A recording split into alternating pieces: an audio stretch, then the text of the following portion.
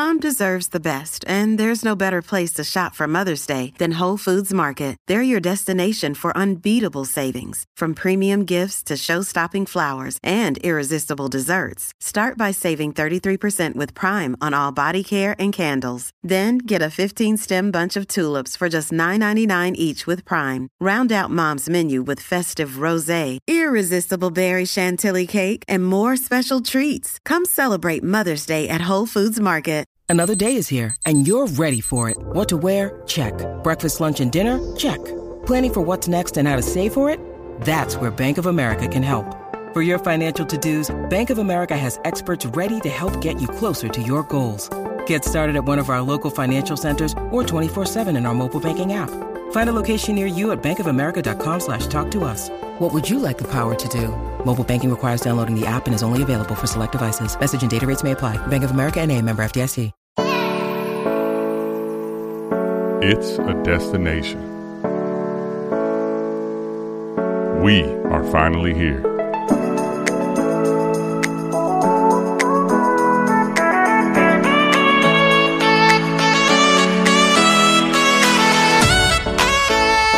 Let's go.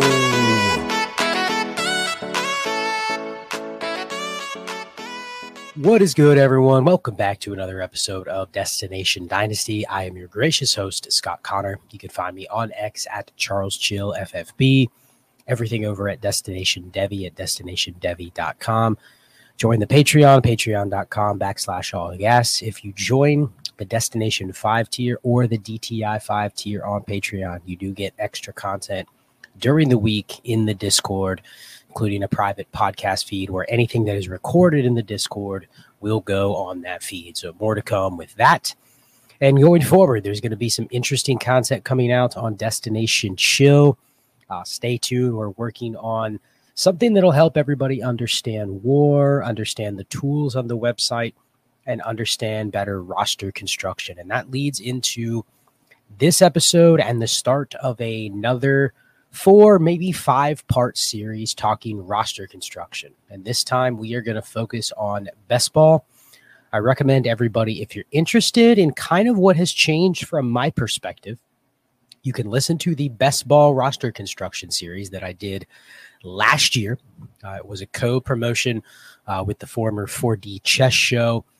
The air dates were March 6th, 10th, 13th, and 17th of 2023, talking best ball roster construction. And people are probably wondering, why would I go back and listen to an old series? Well, that is evergreen content. You can ignore some of the player names that get mentioned, but the content regarding roster construction, I do think is helpful to go back and listen to because there has been some things that have changed just a little bit. And then episode 52 of Destination Dynasty, if you just search the 5 important components of best ball, I did an episode talking about that during the season, some things that I have learned over my first couple years playing a best ball portfolio. Last year was the first year I really did a full best ball portfolio, or you could call it enough teams to really consider it a mini portfolio. And I just posted some things that I had learned on the fly in that episode. So all of those are references to kind of what we're going to talk about in this series. And we're going to start with tight end. And I'm going to make it simple. Anybody that listened to the lineup roster construction series, which is aired over the past 2 months here on the feed, this is going to be a similar format. So I'm not going to change the format. We're going to stick with a 12-team Superflex start 11, 30-man rosters, 1.75 tight end preview. So we're going to stick with the same format. Now, I do understand, and a lot of my best ball leagues have more starters, more roster spots. Some of the rules might be a little different. One thing that you will notice in best ball, especially if you play on Sleeper, but I've even noticed it in other platforms, is a lot of times best ball leagues do not incorporate injured reserve. And if they do, it's usually limited.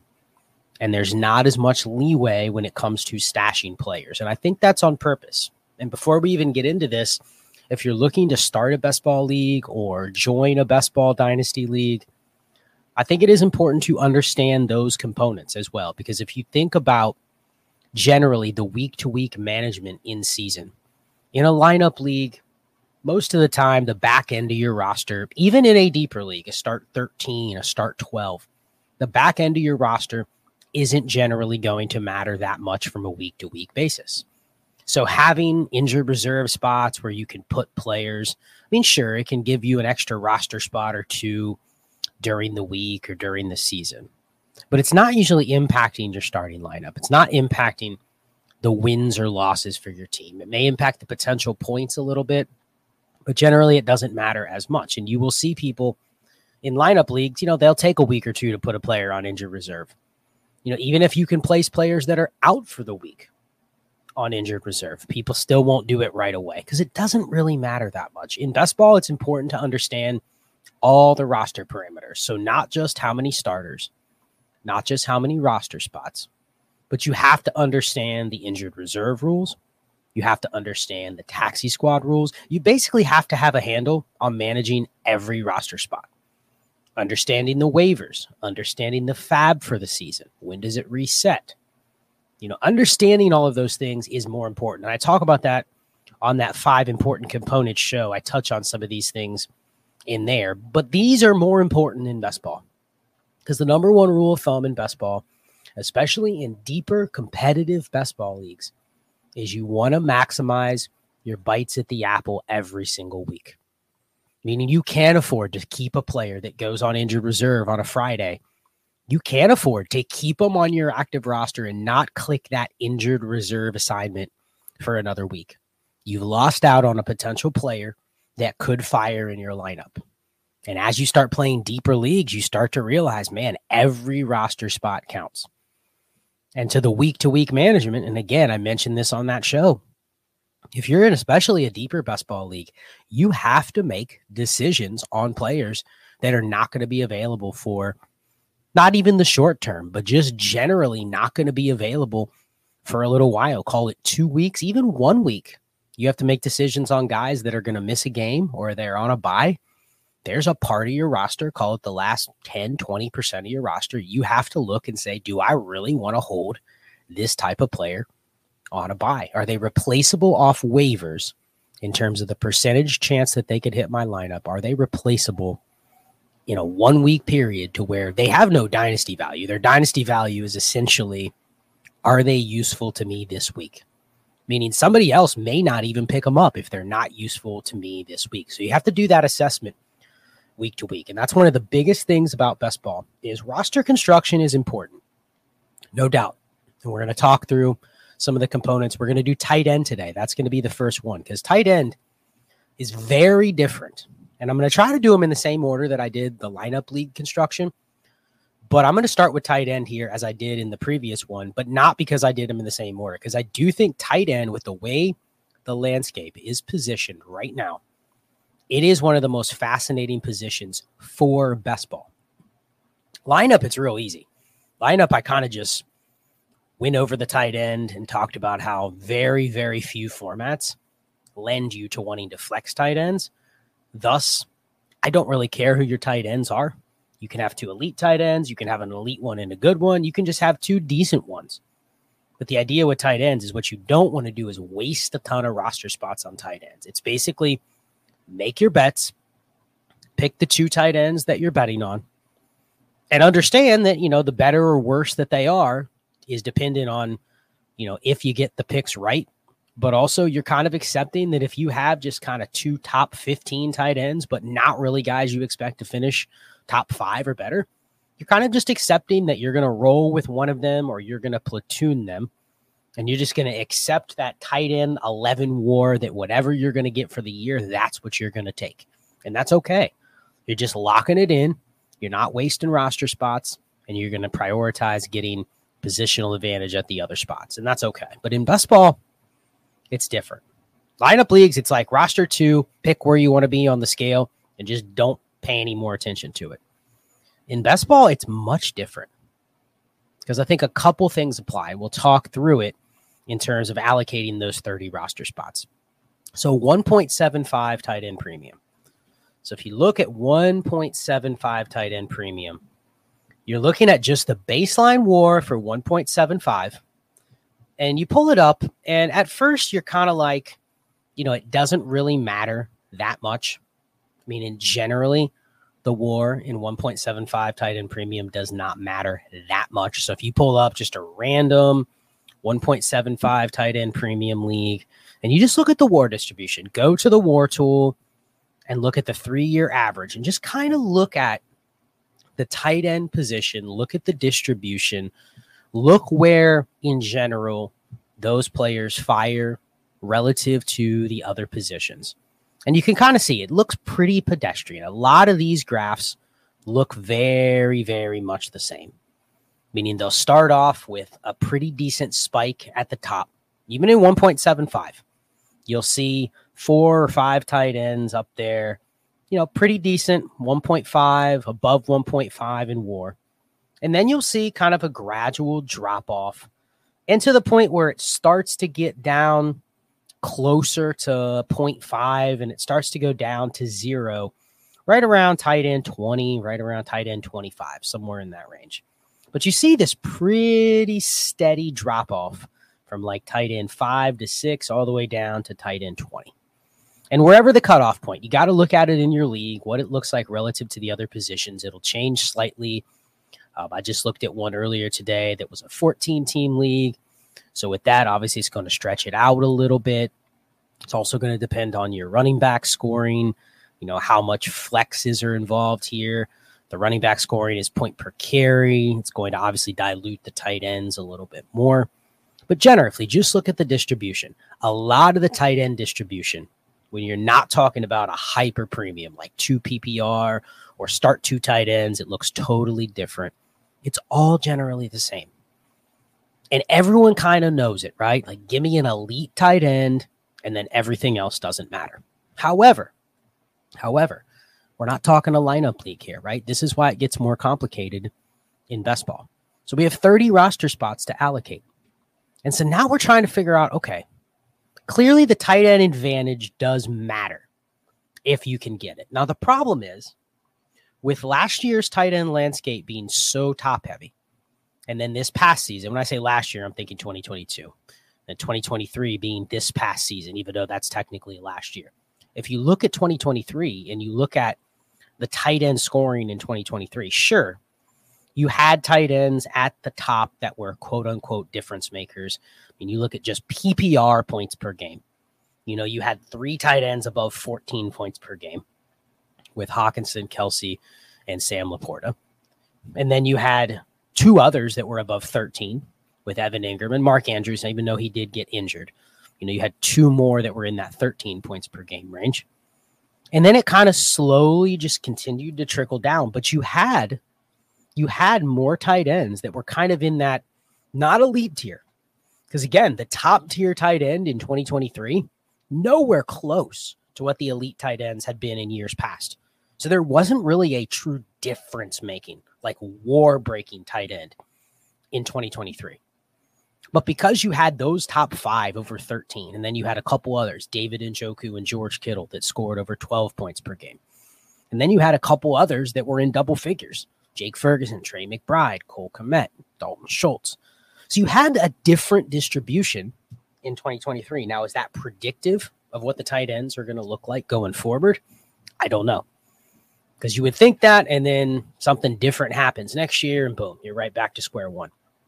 But what it did kind of make interesting is when you look at this from a best ball lens, at the top, they really concentrated together and kind of clustered together. But it also appears when that's the case, when you look at the WAR, that it looks like it's deeper, but it also looks like the drop off in terms of what's a difference maker looks like it doesn't exist anymore. So when you look at the construction, you're now trying to figure out, okay, what is the baseline? Let's just call the baseline 9 points per game. Like, that's what you have to hit to be a quote unquote replacement value tight end. And I think it's going to be a little bit lower than that if you're talking best ball, because historically, and I'm going to pull up one of my leagues right now. Historically, if you're looking, let's just call it tight end 26. That's where you're essentially getting 0 WAR from the tight end on average. So then you look at where is that line in 2023.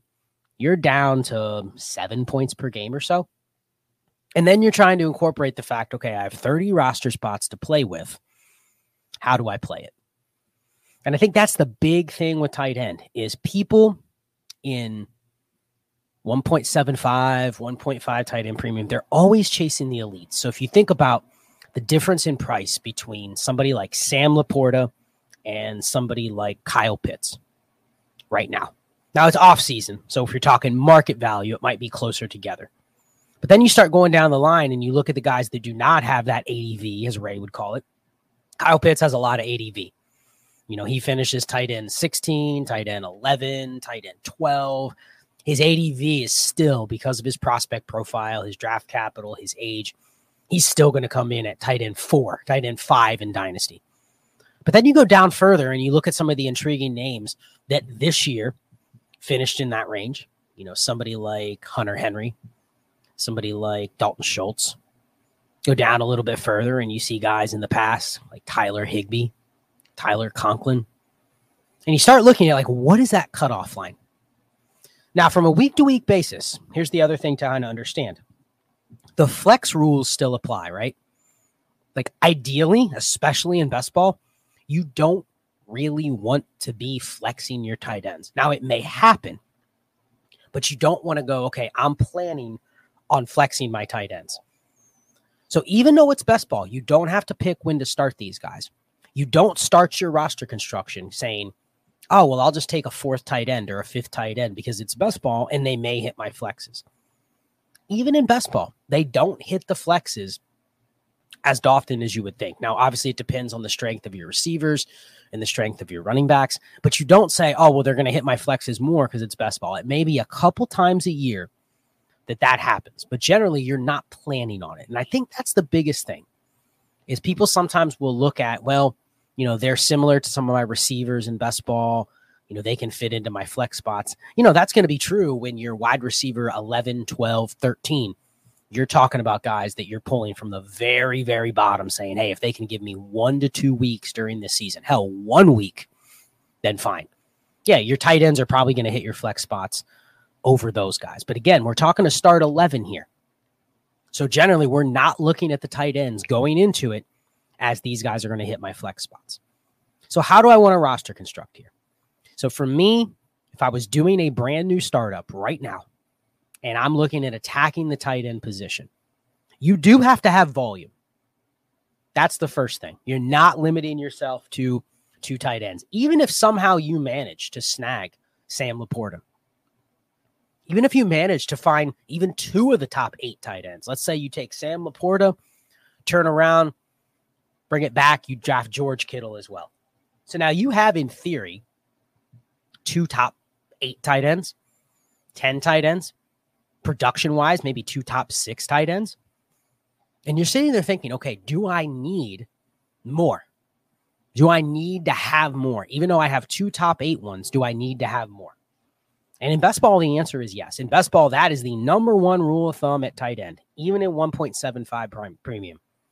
You need more tight ends on your roster. So I'm going to allocate the number here. If I have 30 roster spots, we're going to allocate the number of 5 to 6. So let's say 5. So what do I want those other 3 to look like?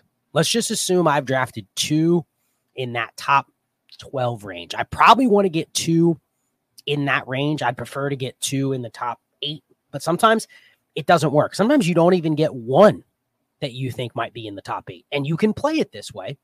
You just have to kind of understand that construction. And if you do not get a top 6, top 8 tight end, that's okay. But you have to make sure that you focus on getting those 5 and hitting that number before you get to that tight end 25, tight end 30 range. And that's where I think you can exploit the current market. So if you're doing a startup and you're doing a best ball startup, you can play quantity over quality at the tight end position. Now, how do you assess that? Because here's the weird thing.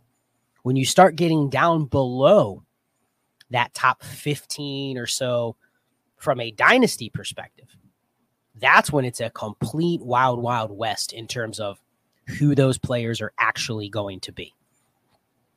So if you just pull up like Keep Trade Cuts tight end rankings, It's pretty easy to navigate the top. Everyone knows who the top, 8 tight ends are going to be. You have Laporta, you have McBride, you have Kincaid, you have Pitts, Hawkinson, Andrews, Travis Kelce is still in there. And then whoever you want to throw in, Evan Ingram, David Njoku, George Kittle. Then you have a couple young guys in there. You got Michael Mayer thrown in there. Jake Ferguson will be thrown in there. The Packers guys may be in there. Dallas Goedert probably still hanging around in there sometime in the top 12. Cole Kmet. So it appears pretty deep. But then it drops off. You get to tight end 20, and now you're looking at Chig Okonkwo, Cade Otton, Greg Dulcich, Jawan Johnson, Noah Fant, Gerald Everett. Got some old guys in there. Noah Gray. I shouldn't say Noah Gray's old. Darren Waller, Dawson Knox. Just randoms. You're down to the point where you're at tight end 30. You're looking at Daniel Bellinger, not even a starter. Tight end 32, Hunter Henry. Now you're starting to see some productive guys. Tight end 36, Tyler Higbee. Tight end 41, Tyler Conklin. 42, Logan Thomas. So you're down in a range where it's like, clearly these guys have very little dynasty value, but they're important to your construction in a 1.75 tight end premium best ball league. So really you have to do that assessment. You're not drafting tight ends for value. This is something that I harp on over and over, and I think I've beat it to death in the lineup league construction. I am not drafting tight ends for the value. And it applies to best ball as well. In lineup, if I said, hey, I want to add Brock Bowers to the team, I get a lot of Brock Bowers questions in lineup leagues. People will say, where should I take Brock Bowers? And my answer has now become, I don't care about the format. Take him wherever you want to take him. But the number one rule, your roster construction must fit drafting Brock Bowers. It is a mistake if you have Mark Andrews and Jake Ferguson and you're even considering drafting Brock Bowers. I don't care where you're getting him. You're probably better off saying, I shouldn't make the pick Brock Bowers. I should trade the pick, whatever that pick is. And that's generally the same in best ball. You're not drafting tight ends as investment pieces. There's very few tight ends, if any, that I say, if I have this guy in a 1.75 tight end premium start one league, insert any tight end you want. Sam Laporta, Brock Bowers. They are not moving the needle to go get you an elite asset somewhere else. When you're in your startup and you go, man, I'm really considering that tight end advantage, Sam Laporta at the 211 in my startup. Immediately, as soon as you hit draft, the bet you've just made is he's a difference maker at the position. You didn't just make an investment. Whether that investment is even potentially true is entirely dependent on the positional advantage production. Unlike drafting a quarterback, you draft Brock Purdy there, you draft A.J. Brown there, they have more market viability if you wanted to go trade for something different. What I've found is if you have Sam Laporta, even in a 1.75 tight end premium, if you're trying to move him to another elite asset, it's kind of like, man, it's tight end. I don't really know. There's a lot of pushback.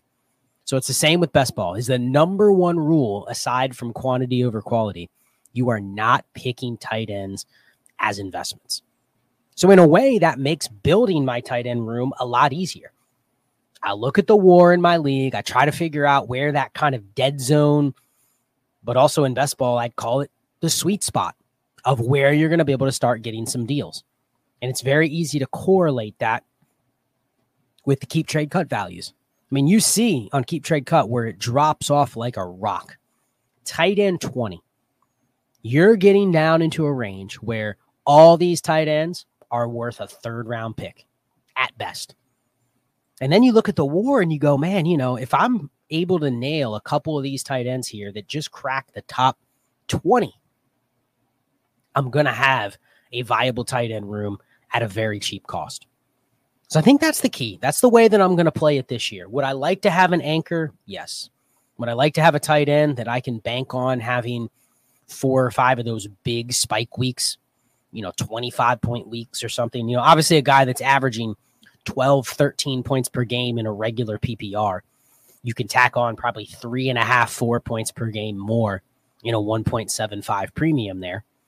And I want to have one of those guys, or at least somebody that's in striking distance to give me, it's not even consistency, to give me that 4 or 5 weeks during the year where they're just week-breaking weeks. And I don't even have to worry about, do any of my other tight ends score a touchdown? Do any of my other tight ends fire? Because, again, I'm not planning to flex them.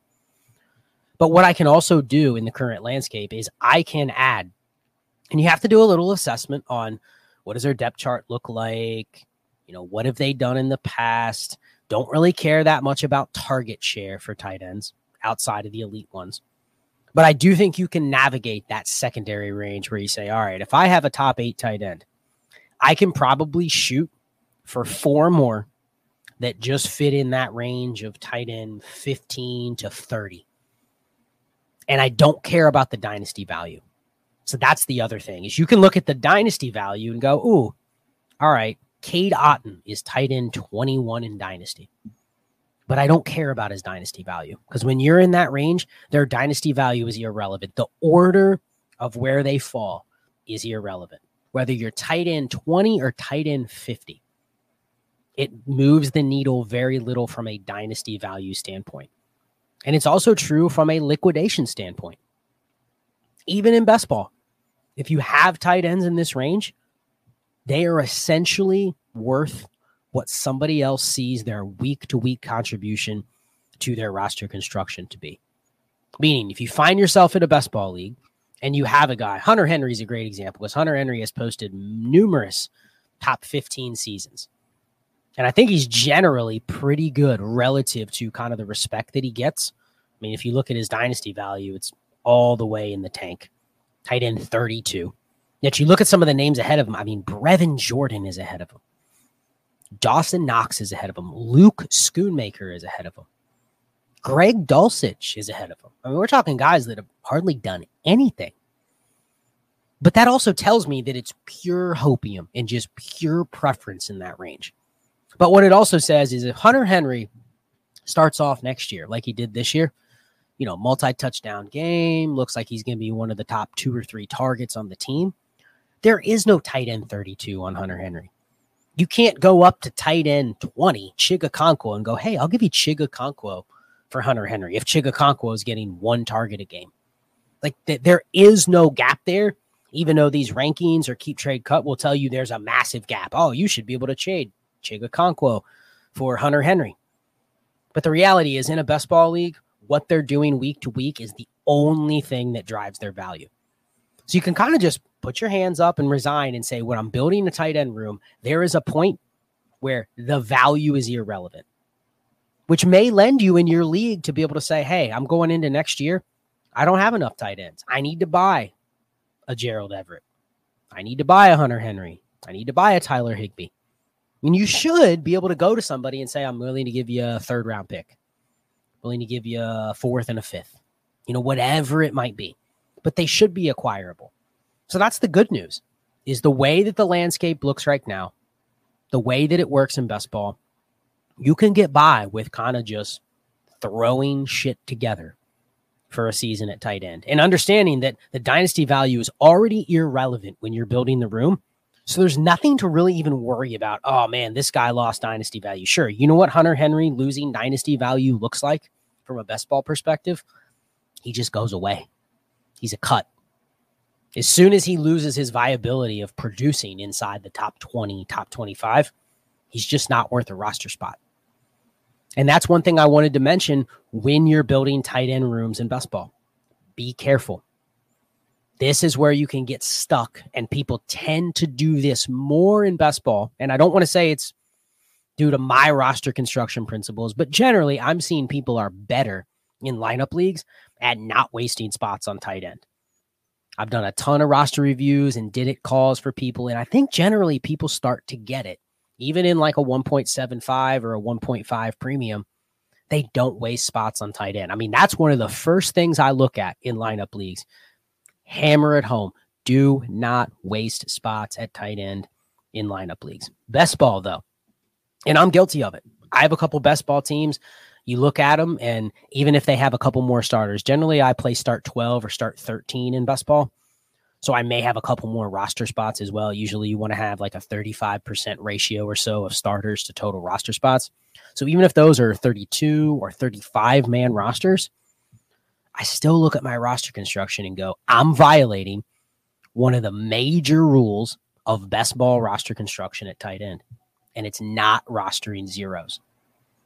And we see it all the time. You look at somebody's roster and you go, man, I'm carrying, let's see, what name could I pick out? How about I'm carrying some Will Mallory, Josh Wiley, Brenton Strange. Ooh, I got an Albert Okwuegbunam I'm stashing in a tight end premium best ball league. Now, in the offseason, you can get a little liberal with that. If you want to take a shot on a player, fine. But what you don't want to do, and this is a major rule of drafting in best ball, you don't want to go, I'm going to fire a dart at that 4th round tight end in best ball. It's a rookie, man. I'm going to have Elijah Higgins on my team all year. You don't want to do that. You don't want to get suckered in by drafting tight ends or adding these tight ends that have really exciting profiles and putting them on the back end of your roster. Like, that's not what you want your 5th or maybe 6th tight end to look like. It's a 0. And the reason for that is just understanding what I've talked about in this episode. You don't need to do that. I mean, why are you putting a rookie like Josh Wiley or Will Mallory or Elijah Higgins on your roster in best ball? Understanding that it's going to take them a certain degree of success to even get into the range where you're saying, oh, that's Chig Okonkwo. That's Cade Otton. Now, it's not a high bar to get to that range. Those names are going to turn over year after year after year. It's not tough for a guy to come in, goes from kind of irrelevant, oh, that's tight end 20, which matters for this construction. But what I don't want to do is hold 2 or 3 of those guys and wait for that to happen. Because then you look up and you go, damn, it's week 14. I haven't gotten anything from this guy. Brenton Strange, 2nd round pick, but I'm just going to stash him. But he's on your active roster. He's never even coming close to hitting your lineup. Hell, he's not even playing half the games. So you have to be very careful about how many of those you hold. You don't have a lot of time, and it's going to go for some of the other positions as well, notably wide receiver. You don't have a lot of time to wait. And then you think about the tight end values. Now, receiver values are a little different. We'll talk about that on the receiver show. But then you think about the tight end values, and I already said that once you get to a certain point, the tight end's value is simply what can they do in my lineup. So I think that's a blind spot for people because they're always chasing, the next guy in that range that maybe they don't have to become a stud, but they just become usable. And that is desirable in best ball. So you'll see people going, oh man, he could be the next Isaiah Likely. Well, he's a backup on his own team right now, but he could be the next Cade Otton, where he's just a pedestrian profile, but hey, you know what? He could get some opportunity and he could be the starter. So you see that a lot where people kind of think they're hoping they're going to hit on the next tight end that is cheap. And even if they don't have to hit on a stud, they end up with a usable tight end every once in a while. And my rule of thumb is I have to be very careful with how many roster spots I'm willing to take shots on, especially at the tight end position. Because even a success, let's just throw out the example of Elijah Higgins, right? Elijah Higgins could be the next Isaiah Likely, right? Very similar situation. Mark Andrews, Isaiah Likely, Trey McBride, Elijah Higgins. I like Elijah Higgins. He's an intriguing profile when he moved from receiver to tight end. But you have to think about there's a narrow outcome right there where he's going to be usable for you. So how long are you going to wait? So it makes me say, okay, well, would I ever really roster that type of player? Because certainly I'm not rostering that type of guy in a lineup league. No way. You know that. You're only going to keep 2 tight ends in a lineup league. No interest rostering a guy like that. But even in best ball, those can be landmines. Those can be danger zone players. And even the best case scenario, he turns into Isaiah Likely. What can you get for Isaiah Likely in a 1.75 start 1 best ball league? You might be able to get something.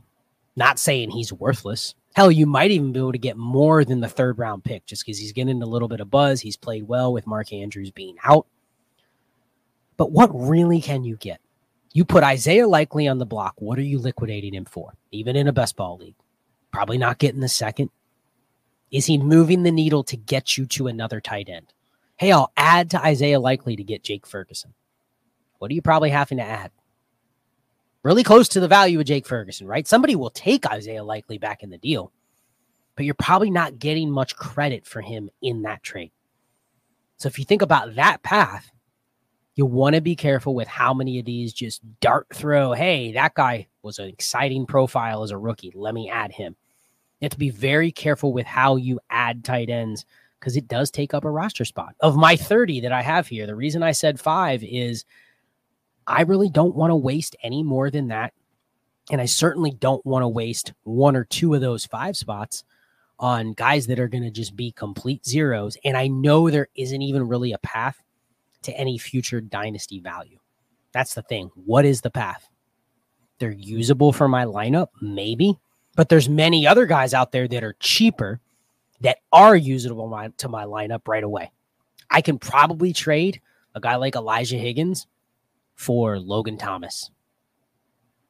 And because I don't care about dynasty value, why wouldn't I do that if I think Logan Thomas can produce? Then the other thing is, what's the path to liquidation? That's the only other justification to hold the player is, I'll be able to flip them because of X, because of Y. Something's going to happen in June where I'll be able to flip them. But again, as people start getting closer to the season in best ball, they're looking at, can this guy do anything for my lineup?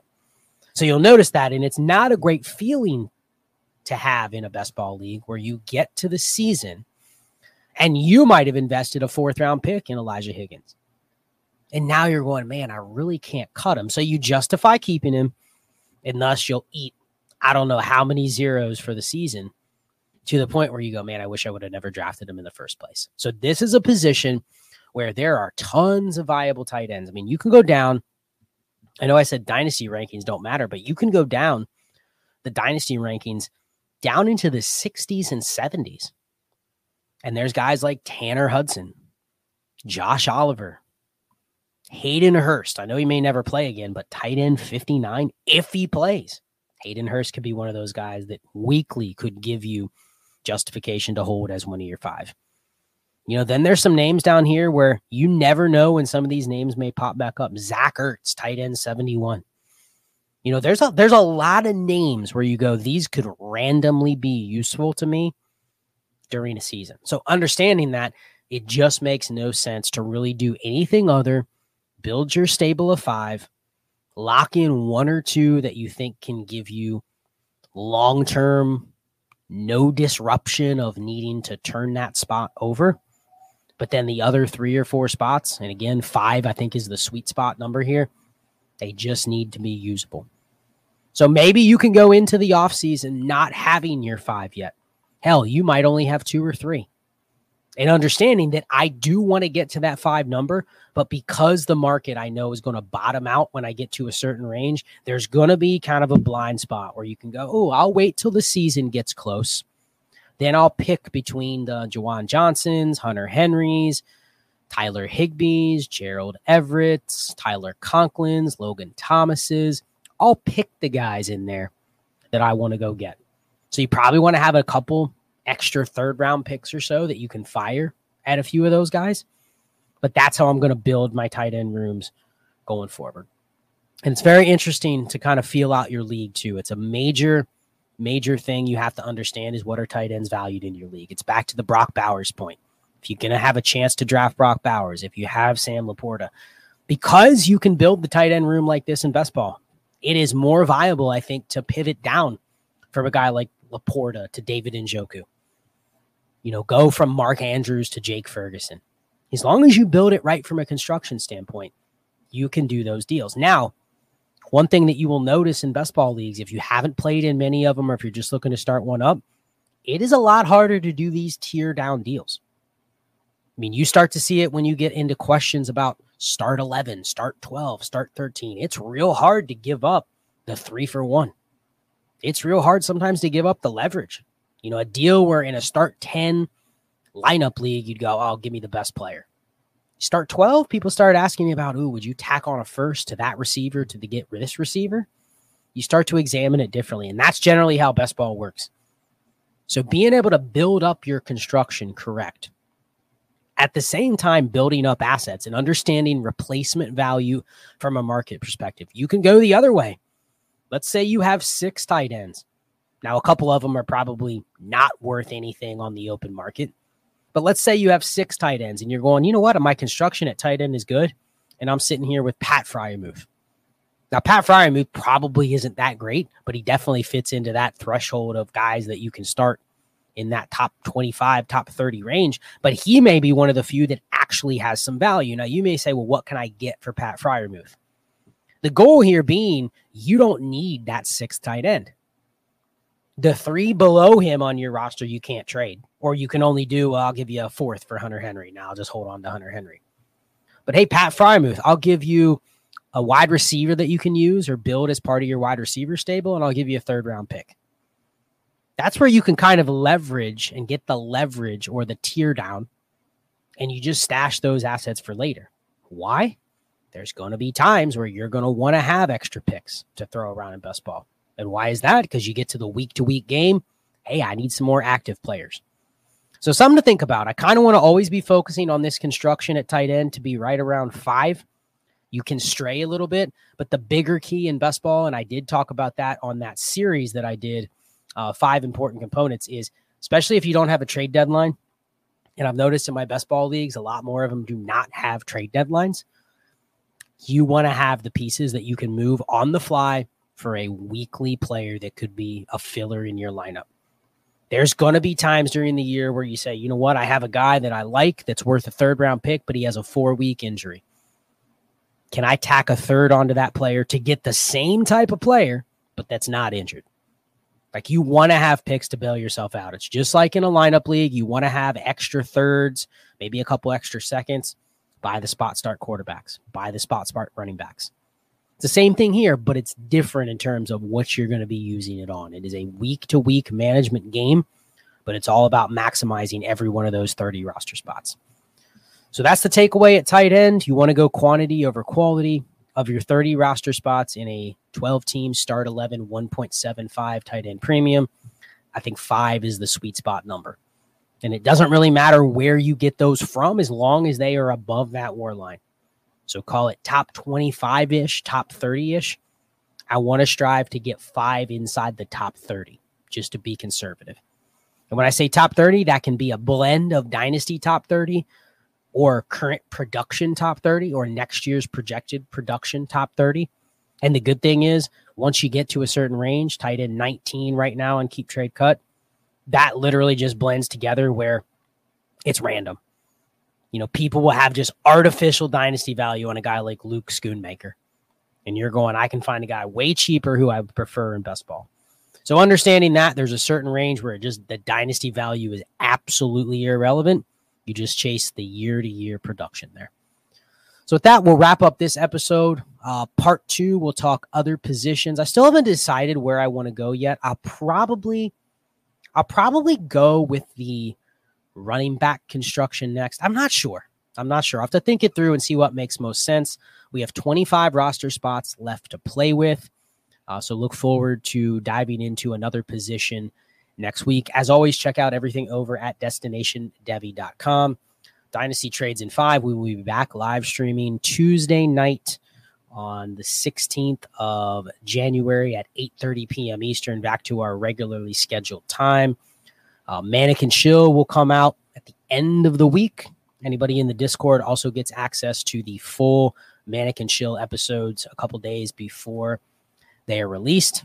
And then looking forward to some new stuff coming up on Destination Chill as well. We're going to be talking through War, Trinity, how to use the tools on the website, but more importantly, some more roster construction and best ball talk. We'll be going through some interesting formats. It's not going to necessarily be geared right towards Dynasty, but a lot of the principles are going to apply to it. So looking forward to doing that coming up here. And then also looking forward to going to the Senior Bowl. It'll be the first time that I'm going to the Senior Bowl down in Mobile. That'll be here in a couple weeks, leaving 2 weeks from today. So that will be exciting. And it's a great Senior Bowl to go for the first time because it's going to be a star-studded crop of rookies that are coming in, and there's a lot of younger guys there. This is the first year where underclassmen can declare and go to the Senior Bowl. So I'm super excited, kind of to see everybody in person, but also see the players in person, just to kind of get that visual. I always poo-pooed stuff like that in the past, but numerous people have told me, not even affiliated with DD, that when you go to the Senior Bowl and you can kind of see everything up close, like there's going to be things that stick in your mind. There's going to be players where you go, man, that guy looks really small.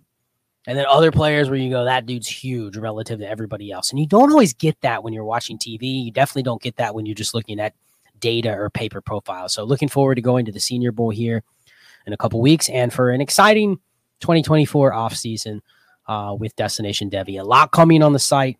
So if you're interested, join the website at destinationdevy.com. Join the Patreon at patreon.com/allgas. You get some bonus content on there if you join either one of those.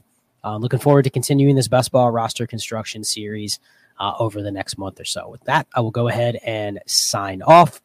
Best of luck to anybody that is doing playoff contests. That's something that's interesting that we won't really talk about on here, but always kind of a fun wrinkle if you're involved in that. And until next week, I will sign off. Be chill. There's a rumor going down.